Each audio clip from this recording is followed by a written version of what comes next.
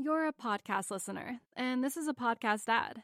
Reach great listeners like yourself with podcast advertising from Libsyn Ads. Choose from hundreds of top podcasts offering host endorsements, or run a reproduced ad like this one across thousands of shows to reach your target audience with Libsyn Ads. Go to libsynads.com now. That's LIBSYN ads.com. You could see off in the horizon the flares going off. You could hear the artillery. And, we were, eating hamburgers and drinking cold beer. And we knew that, 10 miles out in that direction, people were getting killed. This is Cold War Conversations. Massive Soviet military forces have invaded the small, non-aligned, sovereign nation of Afghanistan. Mr. Gorbachev, tear down this wall. 6, 9, 8,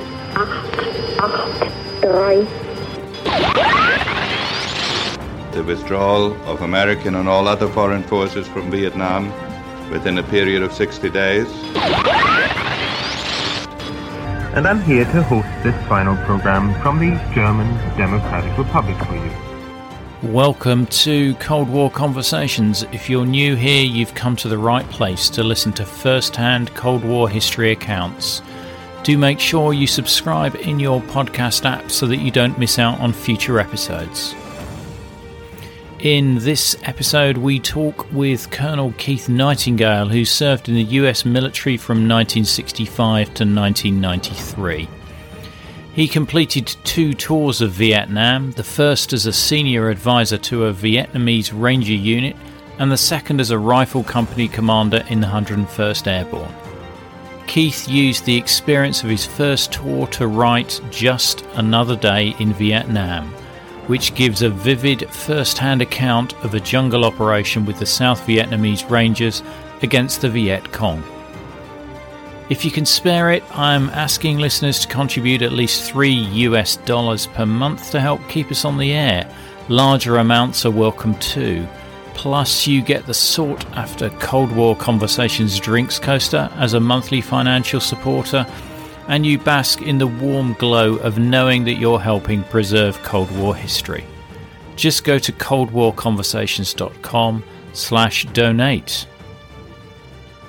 Co-host James conducts our chat, and I am delighted to welcome Keith Nightingale to our Cold War conversation.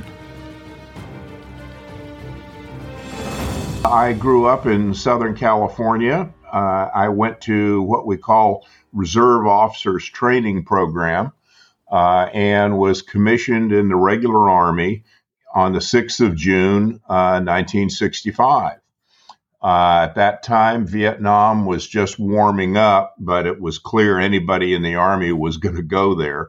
So I decided I wanted to go with the best we had. So I opted for both Airborne and Ranger School, went to both, and then had a stint in the 82nd Airborne before I deployed. I received orders to go to Vietnam as an advisor to a Vietnamese Ranger battalion, and I showed up in late April of 1967. Why were you sent to Vietnam? Why were you told at that time that the war in Vietnam was happening? Well, in retrospect, we all sort of drank the Kool-Aid. You may remember that at that point, the domino theory was a major strategic view from the Western worlds. If one of these Asian countries was taken over by the communists, the rest would soon follow. The actual real pressure, beginning with JFK, was in Laos. And then Vietnam was kind of an ancillary when we basically replaced the French in 1954 with the peace accord. We became the sponsor of what was South Vietnam. And, we provided advisors and equipment and training and all that. And so this was just sort of a progression when the VC and the North Vietnamese began incursions into the South. When you arrive in 1967 as an advisor, what is the state of the war at that stage? Well, you have to understand, as a first lieutenant, never been in combat before, it was all both a great mystery and quite exotic. To go from Southern California to, say, Saigon with all that exotica was, quite a change. And I didn't know anything about the country, really, other than what I had read. It was very hot, very humid. It was a horrible flight going into Saigon. It was over 24 hours. And you didn't get any sleep, and they didn't have any real service. So you arrived, you were already somewhat whacked. Then the first thing I remember getting off the plane was the blinding sunlight, the heat and the humidity, and the kind of smell of rotting, burning garbage. You paint a very vivid image. Well, that's what it was. You don't know what you're getting into. We were processed, given our fatigues and boots, no weapons, basic, what we call TA-50, which is the wed gear and all your kit, and had 3 days of paperwork processing and all that. And as an officer, I was assigned a room in what was the Rex Hotel. And on top of it, it had the roof was a restaurant and a bar out in the open. And, I sat there with the other troops that I was with. You could see off in the horizon the flares going off. You could hear the artillery. And, we were, eating hamburgers and drinking cold beer. And we knew that, 10 miles out in that direction, people were getting killed. So it was somewhat of an exotic experience mentally at that point. I was then assigned to my unit, which was in Swan Lock, which is about 60 miles north and east of Saigon. Austere area, massive French rubber plantations, and quite a bit of dense jungle coming right up to the town. The Ranger unit that I joined, the 52nd Rangers, were on a hill just to the south of town in very austere quarters. I mean, in the case of our advisory team, we were in an old canvas tent that had more holes in it than not. Dirt. There was just, no amenities at all. And that was my first introduction to the war at that point. And, everything was kind of sensory overload in terms of absorbing things and figuring out what I was supposed to be doing. What did the Rangers think of your arrival? I mean, you've never seen combat, and this unit presumably has seen quite a lot of combat. Yes. The 52nd was highly decorated. It had been awarded an American Presidential Unit Citation for an action about a month previous. I have to, kind of define the term of advisor. The impression is, well, you're advising the Vietnamese on how to fight. That's totally erroneous. We didn't advise them how to fight at all. They knew much better than we did how to manage it. What we did is we brought all the American assets in, the tactical air, the artillery, the gunships, the helicopters, all of the kind of basic technology that the American Army had is what the advisor's job was to bring it to the Vietnamese in a coherent fashion. So we would, meet with our counterparts. I was the junior deputy advisor. The executive officer was my counterpart. The senior advisor, Captain Shine, was the advisor to Major Hepp, the battalion commander. And our advising basically was figuring out what the maneuver plan was for the Vietnamese, and then we templated on top of that the American technology. As an untrained task, our primary job was what we call in the U.S. forward observers. We adjusted the artillery. We called in and adjusted the tactical airstrikes. We called in and managed the helicopter gunships. So we were more, call it artillery focused than grunt infantry focused. What were these Ranger units like? How do they compare to the US Army and the more regular South Vietnamese Army? Well, at that particular time, I didn't know. I had no reference points. It was quickly apparent they definitely knew their job.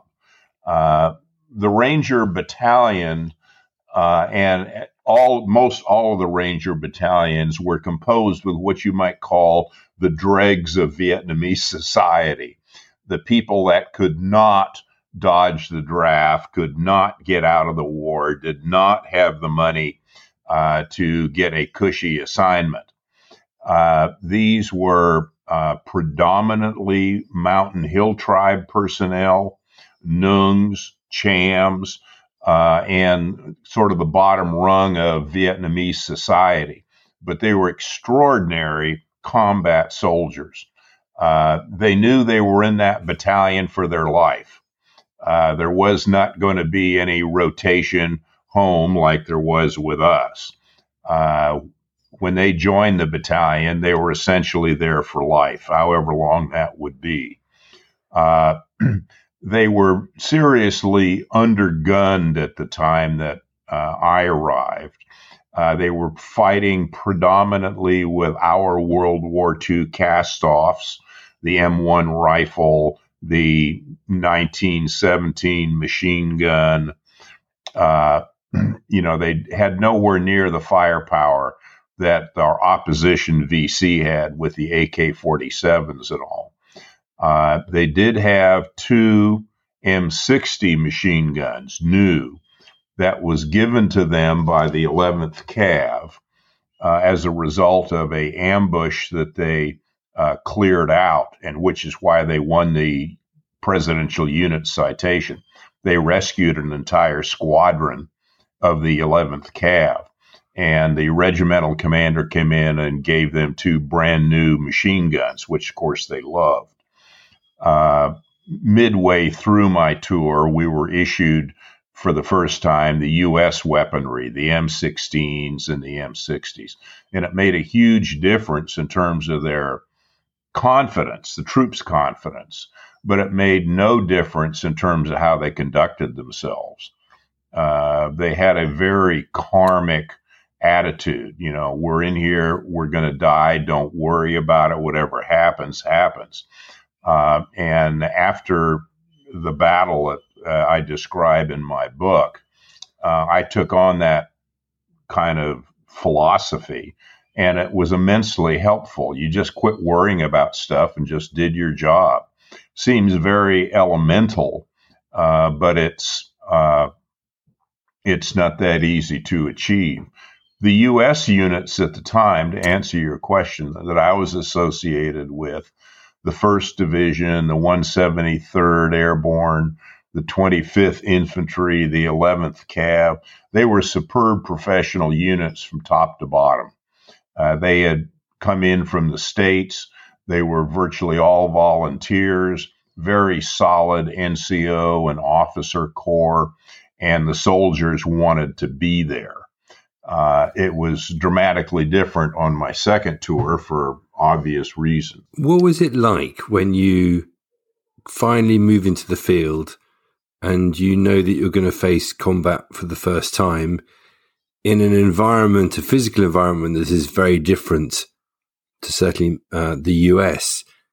How did you feel?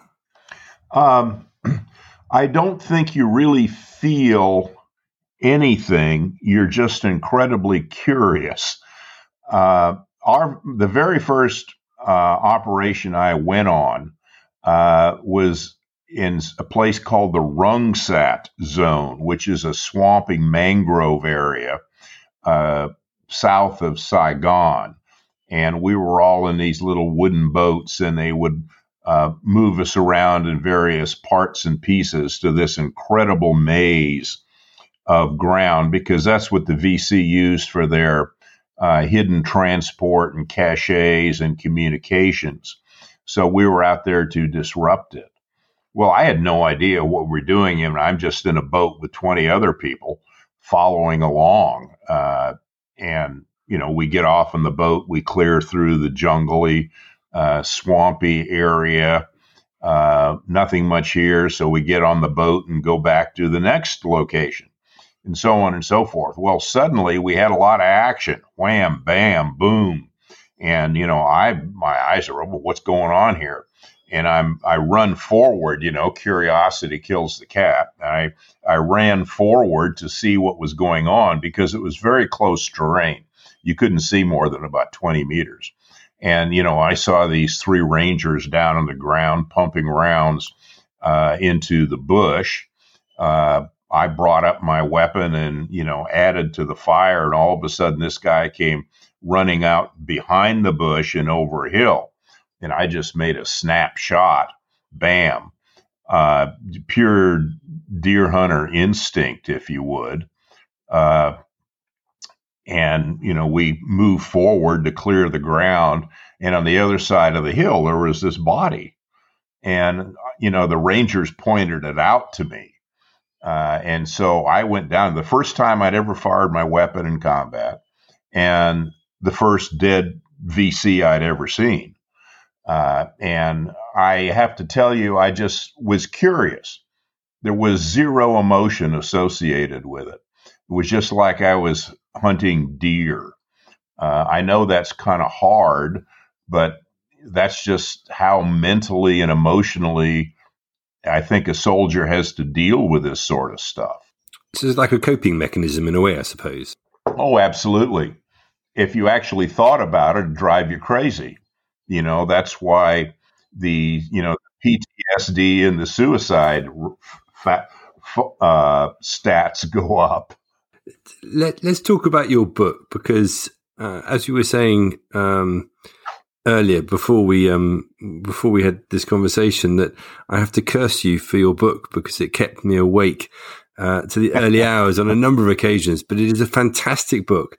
Just Another Day in Vietnam. And Cold War Conversations has some copies to give away, details on that to follow. But Keith, tell us, what prompted you to write the book?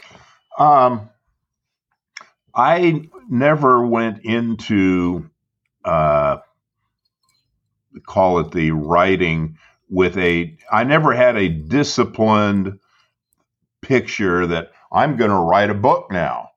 Wasn't that way at all. I had taken notes of particular impressions or issues in a little notebook I had throughout my tour. And, I would see something, a firefly, a lizard, a particular action, a personality, the effect of the jungle on people and things, whatever my kind of snapshot impressions were. And I just wrote it down without any discipline or organization. And then I came back and was assigned to an ROTC assignment as a teacher between my Vietnam tours. And one weekend, it just hit me. Wham, I got to write this down. I saw the notebook, and that's what triggered it. And I was, of course, busy Monday through Friday with classes and all that. So I would just come home on the weekend, and as kind of a cathartic action, I just write. And the book itself has almost no editing, and it had no changing structure. What you see in the book is exactly what I was thinking at the moment I wrote it.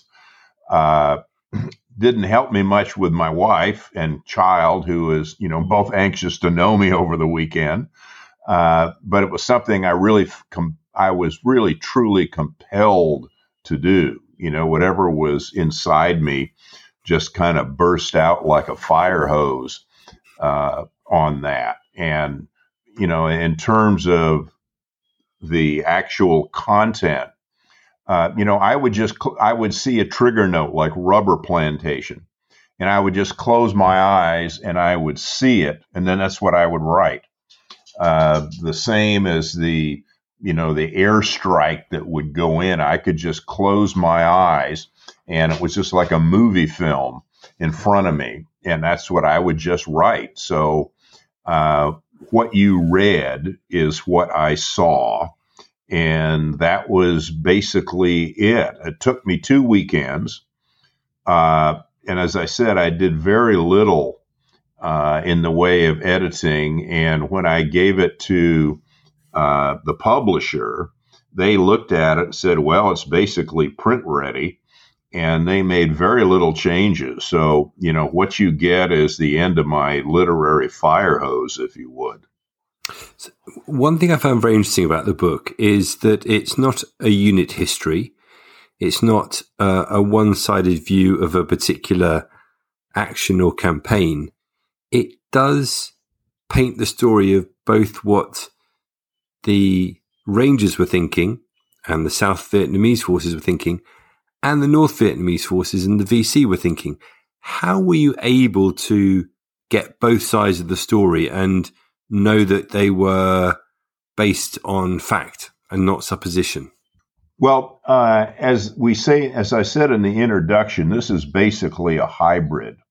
It's a combination of hard facts and then conjecture, or what I would call factoids, based on conversations with a number of people. And this is kind of the unique thing about the book.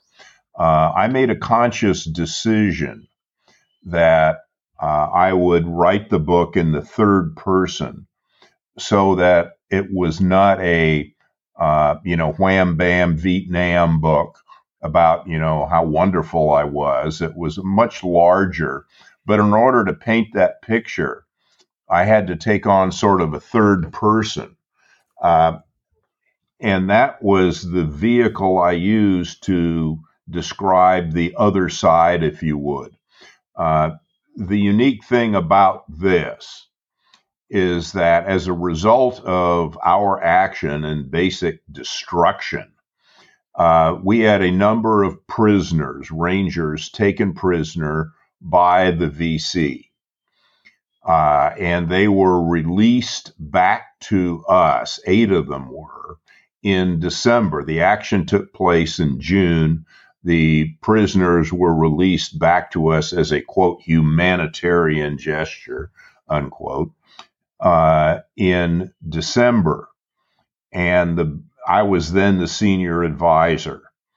And the battalion commander, Major Hepp, who is basically the star of the whole thing, interviewed them with me, debriefed them. Where were you? What happened to you? Blah, blah, blah. Well, he was very suspicious of them, that he felt they were essentially flipped VC. So he was quite intense in his interrogation and pointed, and his system was that he would interview each one independently and keep each one separated from the other 8 after the interview. Well, what came out was very consistent with all 8 people. They said that they were told by the VC leadership in their POW camp, which was just about a couple kilometers from the battle site. This thing was all a planned ambush at the highest level. and that the POW camp was actually co-located with what was called COSVN headquarters, Central Office of South Vietnam. In other words, the tactical field manager of the VC-NVA, General Win Chi Tan.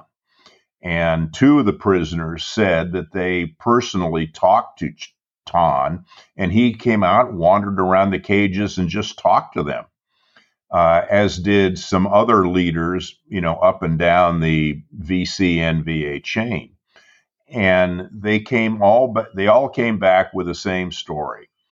You're a podcast listener, and this is a podcast ad. Reach great listeners like yourself with podcast advertising from Libsyn Ads. Choose from hundreds of top podcasts offering host endorsements, or run a reproduced ad like this one across thousands of shows to reach your target audience with Libsyn Ads. Go to libsynads.com now. That's LIBSYN ads.com.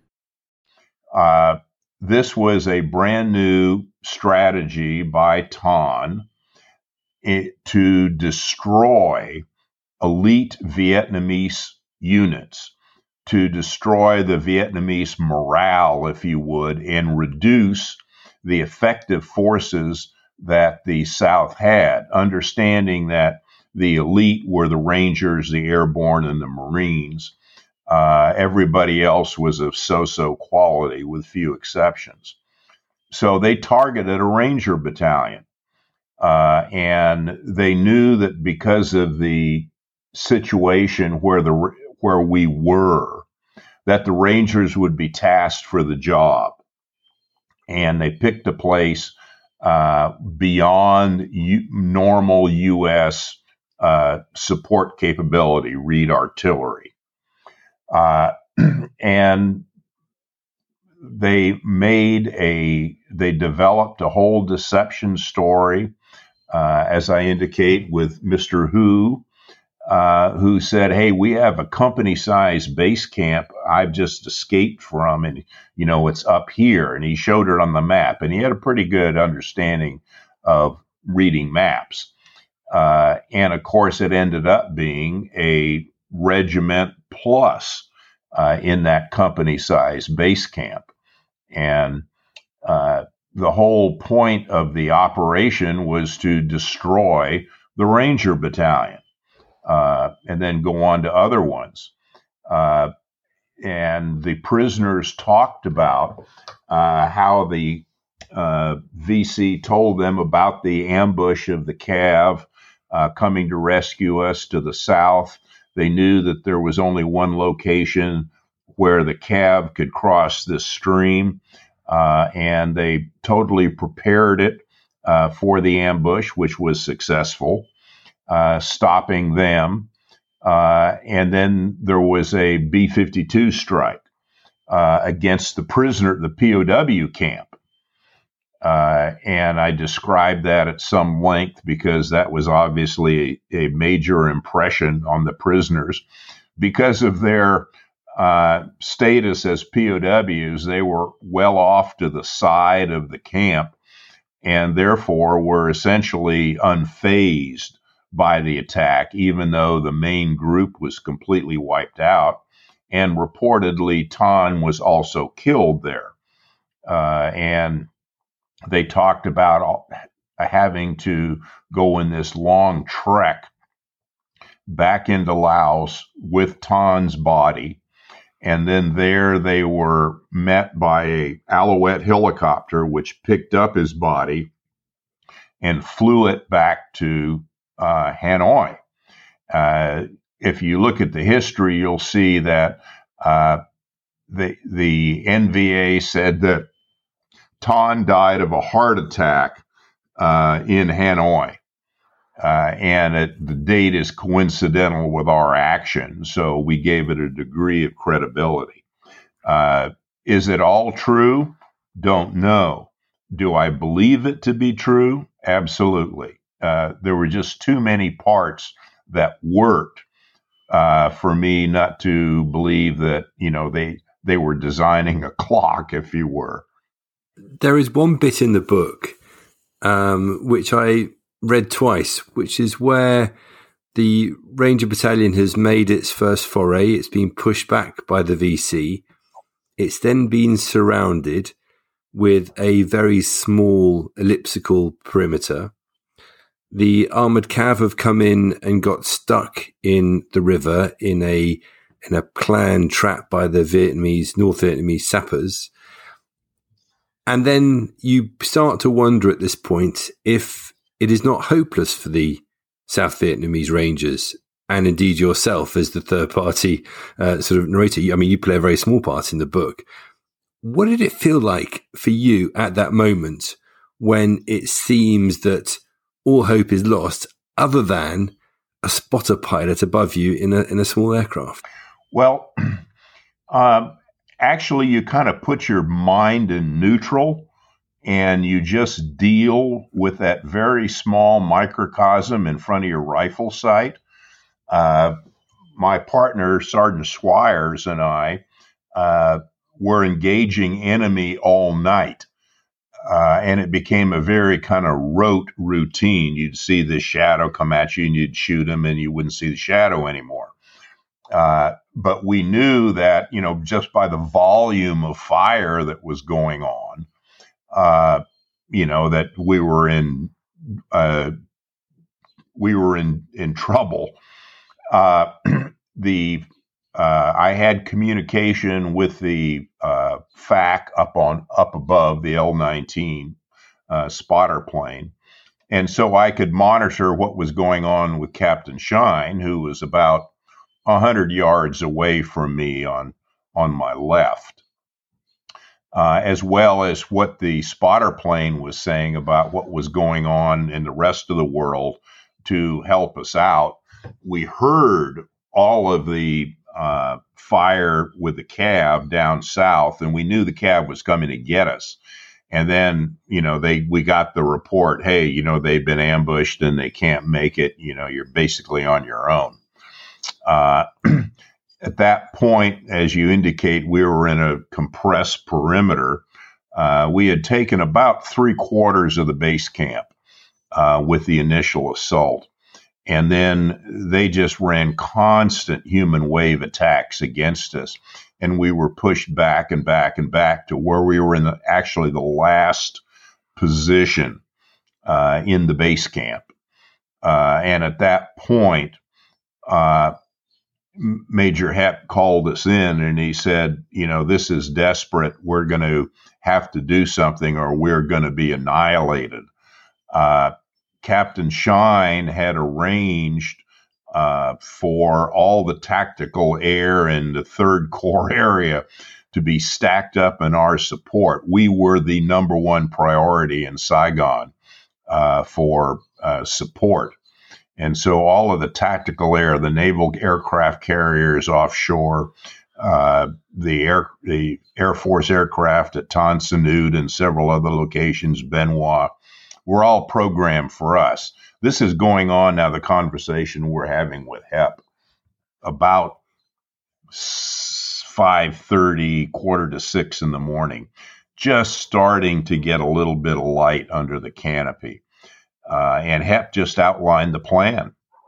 He said when the first aircraft come on station, Captain Shine will bring them in, and with their very first load that they're going to drop, 2nd Company, which was holding the center of our line, Lieutenant Tang, would rise up and assault into the VC line.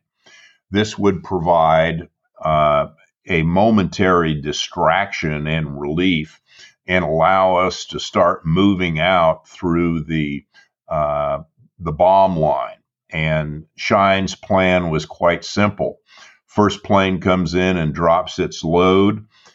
Second plane comes in and drops it just in front of that, and so on and so forth. And we just follow the crater line out, knowing that there's not going to be anybody alive where the bombs blow up.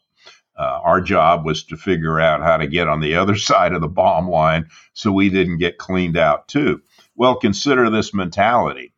Tan has got about 30 people left in his company of what should have been about 120. And he was going to pick up what he had and assault into the VC line, knowing full well that was a suicide move, but that was what was needed to save the rest of the unit. So that gives you an idea as to the Ranger mentality and quality. I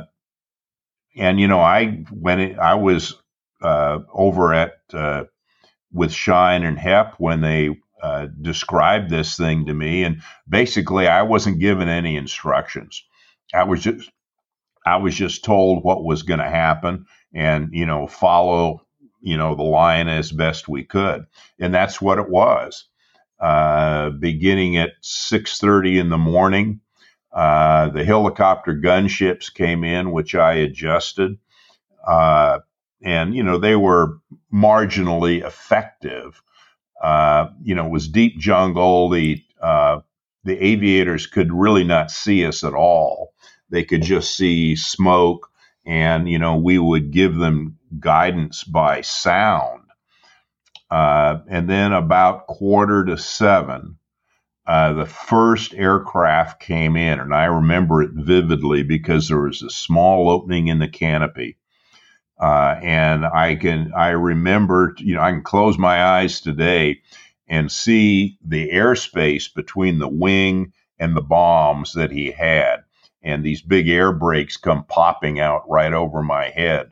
And I'm thinking, oh, expletive, it's all over. And then there was this huge double blast, boom, boom. And, we were just rained with wood, leaves, mud, the whole thing. And, we weren't hit though. That really woke me up. I thought I was done for. And, the bombs went off and we were rained on this thing. And the L-19 pilot said, "Holy shit, there they are." And the bombs had just providentially landed on virtually an entire battalion of VC that were on our flank. And if they had attacked, we'd have been done. They were like within 50 meters of me. And we had no force capable of holding that thing back. Well, the two bombs, which I guess were 1,000-pounders from the Canberra, just obliterated them. And at that point, it was just a continuous rain of tactical air. The planes had, come in very close, dump, boom, and we'd run to the next crater. And, we did that for the rest of the morning and eventually got back to where we had started, where the helicopters had dropped us originally the previous day. I was carrying a wounded guy. Swires had another wounded guy. We got into this perimeter that we had created basically with what we had left. Shine and Hep were talking, and Shine looked at me and he said, find out how many people we got. And so I went around the perimeter and I came back and I said, counting us, we got 32 people. That was from the 450 that we started with. So you get an idea on the intensity. Eventually, troops, filtered back. We ended up with about 175 total of the original 450. One chapter that really does strike me is the one that describes the B-52 Arc-Light mission from Japan. Because on the one hand, that seems very surgical, these guys getting into their planes in a very safe environment. On the other hand, the destruction that such a capability brings must have been a real game changer for you in that situation. Well, yeah, I actually remember that strike quite well. We were still at that landing zone that we'd started at. And this was the following night, probably around 1800 in the evening. And we didn't know it was going in. We had no idea. And, you never hear these planes because they're flying so high. And all of a sudden, we could just hear crump, crump, crump, crump, crump, crump coming through the jungle. And then the ground literally started to wave like an ocean. And I was actually knocked to the ground. I could not stand up from the continuous kind of ripple effect in the organic layer of the jungle. Later on during the course, we went in and we did what's called BDAs, bomb damage assessment, post-strike. And so what the Ranger prisoners described to me was very much in sync with my own experience. I just, in the book, just describe what the Rangers told me. And I found it very consistent with my own experiences later.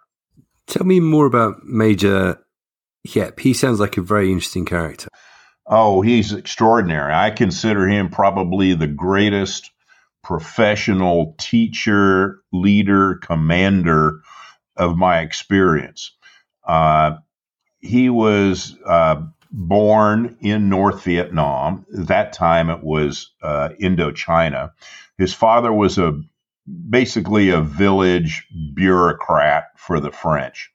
And as a boy, he was hauled out of his house and forced to watch the Viet Minh shoot his father in the town square because of his association with the French. When the French departed in 1954, his aunt took him. His mother had already died. His aunt took him south, where he settled into the Saigon area. And as soon as he was eligible, he went to the Dalat Military Academy, their West Point, and was in the French paratroopers. And then when the French departed, he was just segued into the Ranger battalions. Extraordinary human being, absolutely hated the VCNVA. His whole life was dedicated to killing them, large part based on his experience with his father. But he was extremely professional and really smart and always thought out of the box. More importantly, from my view, he never succumbed to the greed and venality and the politics that abounded in the Vietnamese army. In fact, just the opposite. And because of that, the senior leadership disliked him because they couldn't trust him.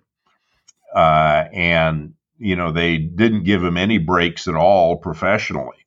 But, life is luck and timing. And things happened that propelled him. On the first one, he was the executive officer in a Ranger battalion when Dong Xoai Special Forces Camp was overrun. And both the U.S. and the Vietnamese were anxious, extremely concerned about rescuing the Americans inside the Special Forces Camp. The only force available was his Ranger battalion. The battalion commander was drunk in Saigon, and so Hiep ended up being the Ranger battalion commander for this assault. And both the Americans and the Vietnamese wanted him to land at a particular location about a mile or so away from the camp and move into it. Hiep said, absolutely not. They know we're going to land there. We'll get ambushed. We'll never make it. I insist that we land on the camp.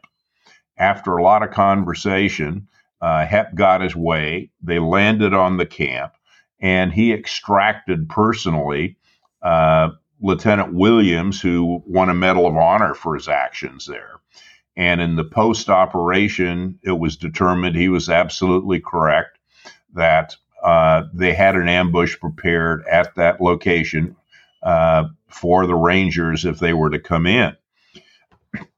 So at that point, he was promoted from lieutenant to captain because the U.S. insisted, actually. And then later, the battalion commander was absent again for whatever reason, and Hep ended up as a captain commanding the battalion in an ambush that the Cav had fallen into, their second squadron. And again, Hep said, we're landing right on top of the enemy. Well, this left both the U.S. and the Vietnamese senior leadership aghast, and he insisted they landed right on top of the VC, which was a brilliant idea. They broke up the attack completely, and they were awarded a U.S. Presidential Unit Citation for it. And at that point, he was basically forced into command of the 52nd Rangers, and I am forever grateful he was. He was extraordinary in the sense that he always tried to educate you.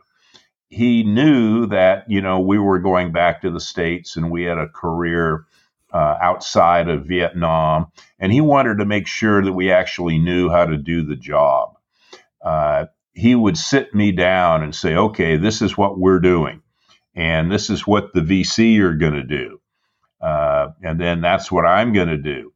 And then in the middle of the action itself, bullets going off, bombs sailing, he'd say, okay, this is what's happening. This is what we're doing. This is what they're going to do. This is what I'm going to do. In his kind of broken English, bam, bam, bam. And he was exactly correct. It was the greatest professional education I ever had. And I used it extensively on my second tour because of all the smarts he had given me about so many different things and how to fight this enemy and how the other side thought and operated.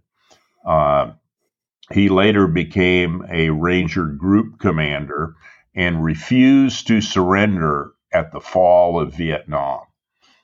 He was finally captured, put into a re-education camp, as they said. And then he was so difficult and so unwilling to accede to any of the North's political correctness, a guard killed him outright. His wife and 2 children managed to escape to the U.S., and they've settled in Baltimore. But I consider him one of my kind of military lodestones and probably the greatest single professional military mentor of my life. And there was one very telling episode after the main action where helicopters are going out looking for survivors, and they come across one in the middle of nowhere. Yes. We knew that a number of troops had become displaced during the course of the action and scattered and basically just tried to escape the VC. And so for the next week, the 11th Cav began a series of overflights in the whole kind of vast war zone D area where our Rangers logically might get to, looking at every open space where, they might be attracted to helicopters coming overhead. I'm going to say, memory escapes me, but about 5 days after this action, a flight team from the 11th Cav, and this was a gunship and a Slick, an unarmed helicopter. Did you know that your account with Amazon can help me get new guests on the show? Just search for Cold War Conversations on Amazon and leave a review for the podcast. Thank you. were flying over, and the door gunner spotted this guy standing in an open field down below. And he was just standing there waving at the helicopter. Well, of course, this got everybody's attention, and they wanted to check it and make sure it wasn't an ambush of some kind and what the deal was. So they did a low pass over it just to check him out, and they could see him standing there with something on his shoulder, but he was stock still and just waving at them. They looked at it and they decided it was probably one of the Rangers. So the helicopter gunship came in very low and did a hover looking directly at the guy. And then the slick came in and landed, and the door gunner went out and grabbed the guy and brought him into the helicopter. Well, big surprise. This was one of the Ranger NCOs, and he had over his left shoulder a wounded buddy of his. And on his right shoulder, he had both of their rifles and their equipment, their full kit. Both of them were barefoot. And the door gunner helped him get on the aircraft with the wounded guy. They picked up and took off. And at that point, the door gunner saw that the sergeant had a sucking chest wound and just compressed it. I mean, there was blood and all on the shirt. The NCO asked for a cigarette, which the door gunner gave him. And as he breathed in, the door gunner could see the smoke trickling through his fatigue shirt where the penetration had taken place.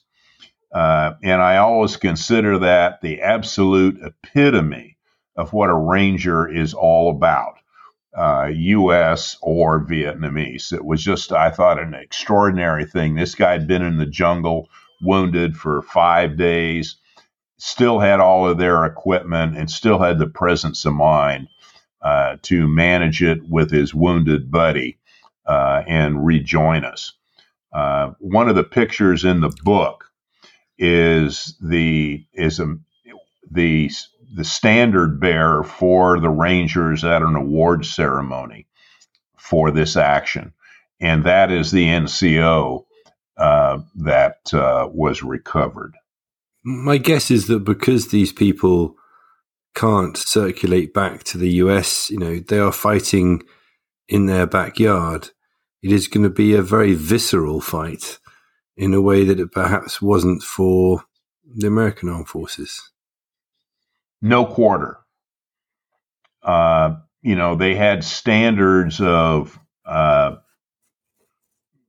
management, if you would. The VC consistently shot all wounded. The NVA did not. The NVA would take prisoners. As a result, if we found a wounded VC, we, the U.S., had to grab him immediately to prevent him from being killed. And we'd make sure he got, was patched up and went on the helicopter. If it was captured by an officer, the guy was safe. It was captured by a junior enlisted, probably not.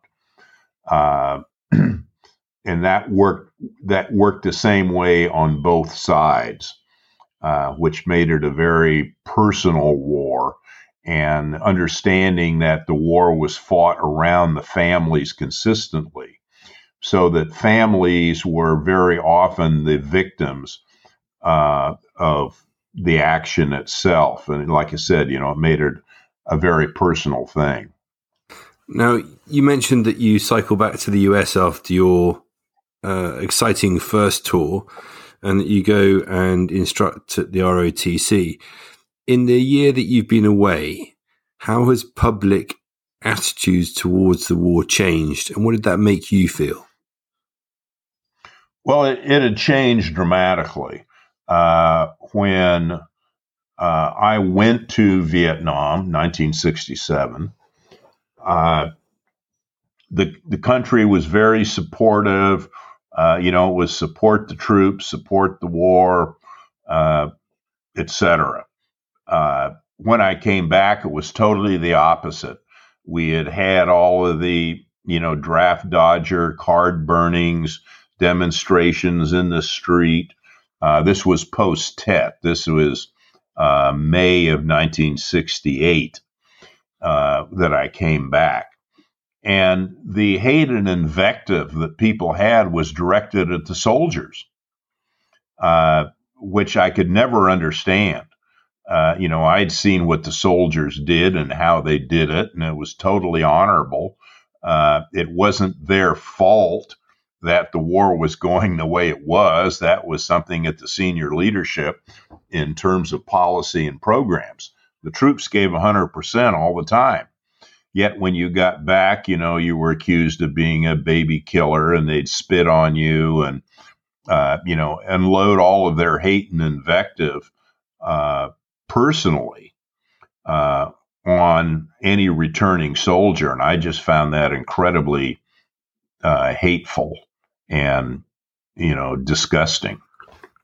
So when it comes time for your second tour, how do you feel about going back to Vietnam, given your previous experiences and also given what is going on in the country at the time? Well, I was at that point, I was a professional officer. And I basically wanted to go back to command U.S. troops. My first tour, I was an advisor. I wanted to command U.S. troops in combat. From just a rewards viewpoint, I wanted to do it, but it was also professionally necessary. So, I went back, assigned to the 101st in what was I Corps up in the north. Very different country than where I was in 3 Corps in the south. And the nature of the war and the nature of the leadership on the U.S. side had changed dramatically. I wasn't associated with Vietnamese troops other than peripherally. The U.S., I was in a U.S. unit, and we were still sort of fighting the war, but it was very clear it was now a very risk-adverse, hunker down, don't embarrass anybody, we'll just get by, for our tour and move on. A very, very different environment.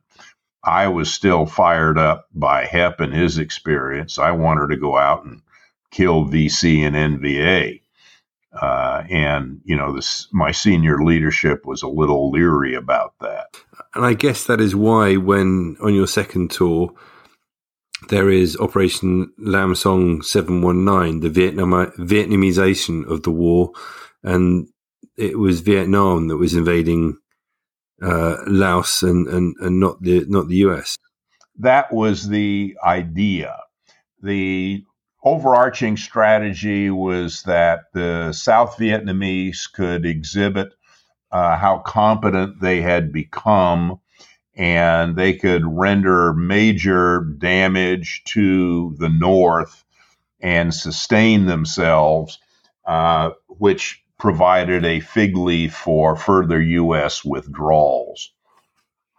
The problem was that the North Vietnamese were much more highly reactive than the South had the capability to manage. No U.S. forces were allowed to be in Laos. The whole idea of the plan was to attack to a place called Chipone, which was about 30 miles inland from the border. And this was the heart of the Ho Chi Minh Trail, the big supply network that they had. The idea was the South Vietnamese would get into Chipone, capture all this stuff, blow it up, and make life very difficult for the North, and then, pull back.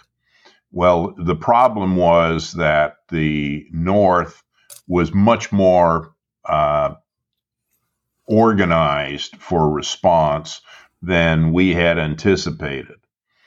They immediately sent in 3 full divisions of forces with tanks and with armor and artillery, excuse me. My company was assigned to secure a pickup zone at a place called Lao Bao, PZ1, which is on the exact edge of the border, overlooking Laos and along the principal conduit from Khe Sanh into Chipone, Highway 5. Independent company operation, just secure it. Nobody expected any kind of ground issue. We were there more for window dressing and security than anything else. Well, within the second day, we started getting 122 artillery at us, and we could actually see the gun shooting at us by little winks on the hills just inland, about 5 miles. And a 122 is a gun, which means it was like the German 88 in World War II, very fast. It's not a howitzer. It's crack bang. You have no time between when you get the first impression and when the round goes off. So we very quickly became troglodytes underground. It was very emotional for me because the primary assault force were Rangers. And I was in the TOC, the Operations Center, during all of this incursion and then the subsequent retreats. And the North had just brought in a tremendous amount of AAA because they knew that the only support the Vietnamese had, the Rangers and the Airborne had, were U.S. helicopters. Well, if the helicopters can't fly, they got no support, which is exactly what happened. Within a very short period of time, helicopters below 5,000 feet were basically blown out of the sky. And Lao Bao, where I was, just became this vast boneyard of U.S. helicopters. And we saw the Rangers coming back in bits and drabs off of a bird that might, luckily get in, and guys hanging on the skids and then not hanging on the skids. So it was a very kind of difficult emotional point for me. When you cycle out of Vietnam for the last time, what are your feelings of your overall experience in the country? Two quite different experiences, but are you glad to leave, or do you feel that you still have work to be done? No, it's I had very conflictive feelings. The first is I was definitely glad I had the experience. As a professional infantry officer, I had been in combat. I had done reasonably well. And I saw how stuff worked. I developed a sense of, call it, military priorities with the troops. What's important, what's not important, that sort of thing. I was extremely disappointed with our senior leadership. The Army was in disarray. It had no discipline. The senior officers were afraid to exercise, call it, basic order and discipline. We had the race issues. We had major drug problems. That was very, very bothersome to me. But I never regretted my service over there. And I really loved the Vietnamese. I really got to admire them considering what they had to deal with for their entire lifespan, if you would. Just as an aside, when I went back to Vietnam in 2012 with my neighbor who I grew up with, that was also in Vietnam. In the South, it was like we won the war.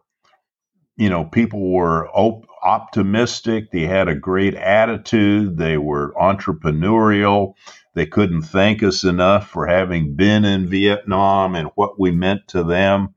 et cetera, et cetera. It was kind of a huge shock. I went into this communist country, and thought I was in some microcosm of the U.S., because you would never thought we had lost the war, with the people, that would come up just voluntarily and say, "Oh, you Waukee, you American." I said, "Yes, Vietnam advice." And they'd, pat me on the head, or they'd shake my hand, or they'd give me one of their, thank you nods. So it was, that's a long answer to your question, but the basic answer is I was very satisfied with my service. I was very dissatisfied with my leadership. And back at home, how did you adjust personally and professionally to life back in the United States? Well, it was difficult. The Army was struggling, didn't know what to do or how to do it. By this time, I had a second child, so we had to deal with that. I was fortunate in that I came back with a 173rd Airborne, was on jump status. So we had, high quality people, both officers and NCOs. The rest of the organization outside was not that way. And then Abrams at that point, 1974, established the first Ranger Battalion, the modern day Rangers. And one of the battalion commanders, K.C. Lure, who was in the 101st with me, was nominated to be the battalion commander of 175. And I joined him as one of his company commanders at Fort Benning, Georgia, later Fort Stewart. And we had the pick of everybody. It was basically the NCOs that wanted to be in the Army and wanted to resurrect the standards and professionalism that we had.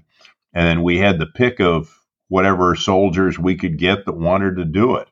So I was sort of in a bubble compared to the rest of the Army, and I'm very glad I was. I don't know how I would have reacted if I had been in a unit of lax standards and no interest in changing them. It was a much greater challenge for a lot of officers and NCOs that were in these units than for me. I consider myself very fortunate. And how long do you think that the legacy of the Vietnam War affected the U.S. military and particularly the U.S. Army? Well, I think it's still there in various bits and pieces. The first is, which we've apparently squandered, is you don't go to war unless you're prepared to win or you have an exit strategy, neither of which existed in Vietnam. Vietnam was the first, call it, disgrace of the U.S. military, something we've had to deal with ever since. It taught us, though, the basics of how to fight post-Korea World War II, which was very conventional. A lot of the tactics and techniques that we learned in Vietnam, the helicopter coordination, combined arms, et cetera, held us in good stead up to this point. Vietnam is ancient history. People kind of understand the name. They don't really understand what it means. Sort of like everything else, it'll probably be lost in time, but it'll have several threads that will continue, even if they're not identifiable to that point. In my own case, the whole time I was in the service, I vowed I was not going to be like my battalion and brigade commander in Vietnam. You take on tough tasks, you tell them it's tough, you hold them to standards, and, you insist that they achieve those standards or they move on. I think that principle plus the growth of the Ranger Regiment, and more importantly, the Special Operations Forces, has, that was all been underwritten by what we did in Vietnam. Now, we have, as I mentioned before, 4 copies of your book to give away. Thank you very much. And more details on that will be in the show notes about how you can win a copy. But on behalf of Cold War Conversations, Keith, I have to say thank you very much indeed for the time you spent with us today. I'm very glad to do it. Vietnam has a lot of things I think are of value today. And I'm just sort of the messenger of some of them. If anybody gets something out of the book that is positive, I'll consider that a good day on my part. And we have further photos, videos and information on this episode in our show notes, which will show as a link in your podcast app. Don't forget, if you'd like to get one of those Cold War Conversations coasters, help keep us on the air, then head over to coldwarconversations.com/donate. If you can't wait for the next episode, do visit our Facebook discussion group where listeners just like you continue the Cold War conversation. Just search for Cold War Conversations in Facebook. Thank you very much for listening. It is really appreciated. Goodbye.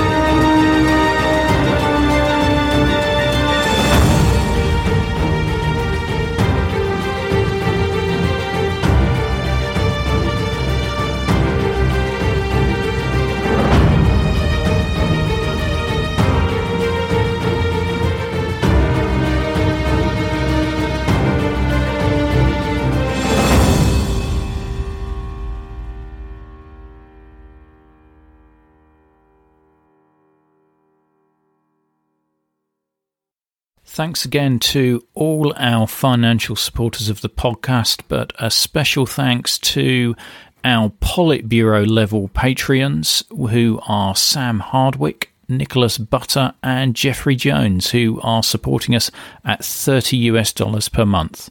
Thank you.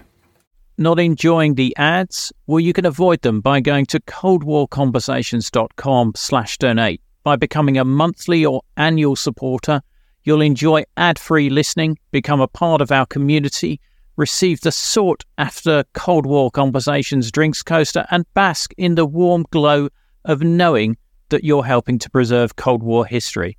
Just go to coldwarconversations.com/donate for more information.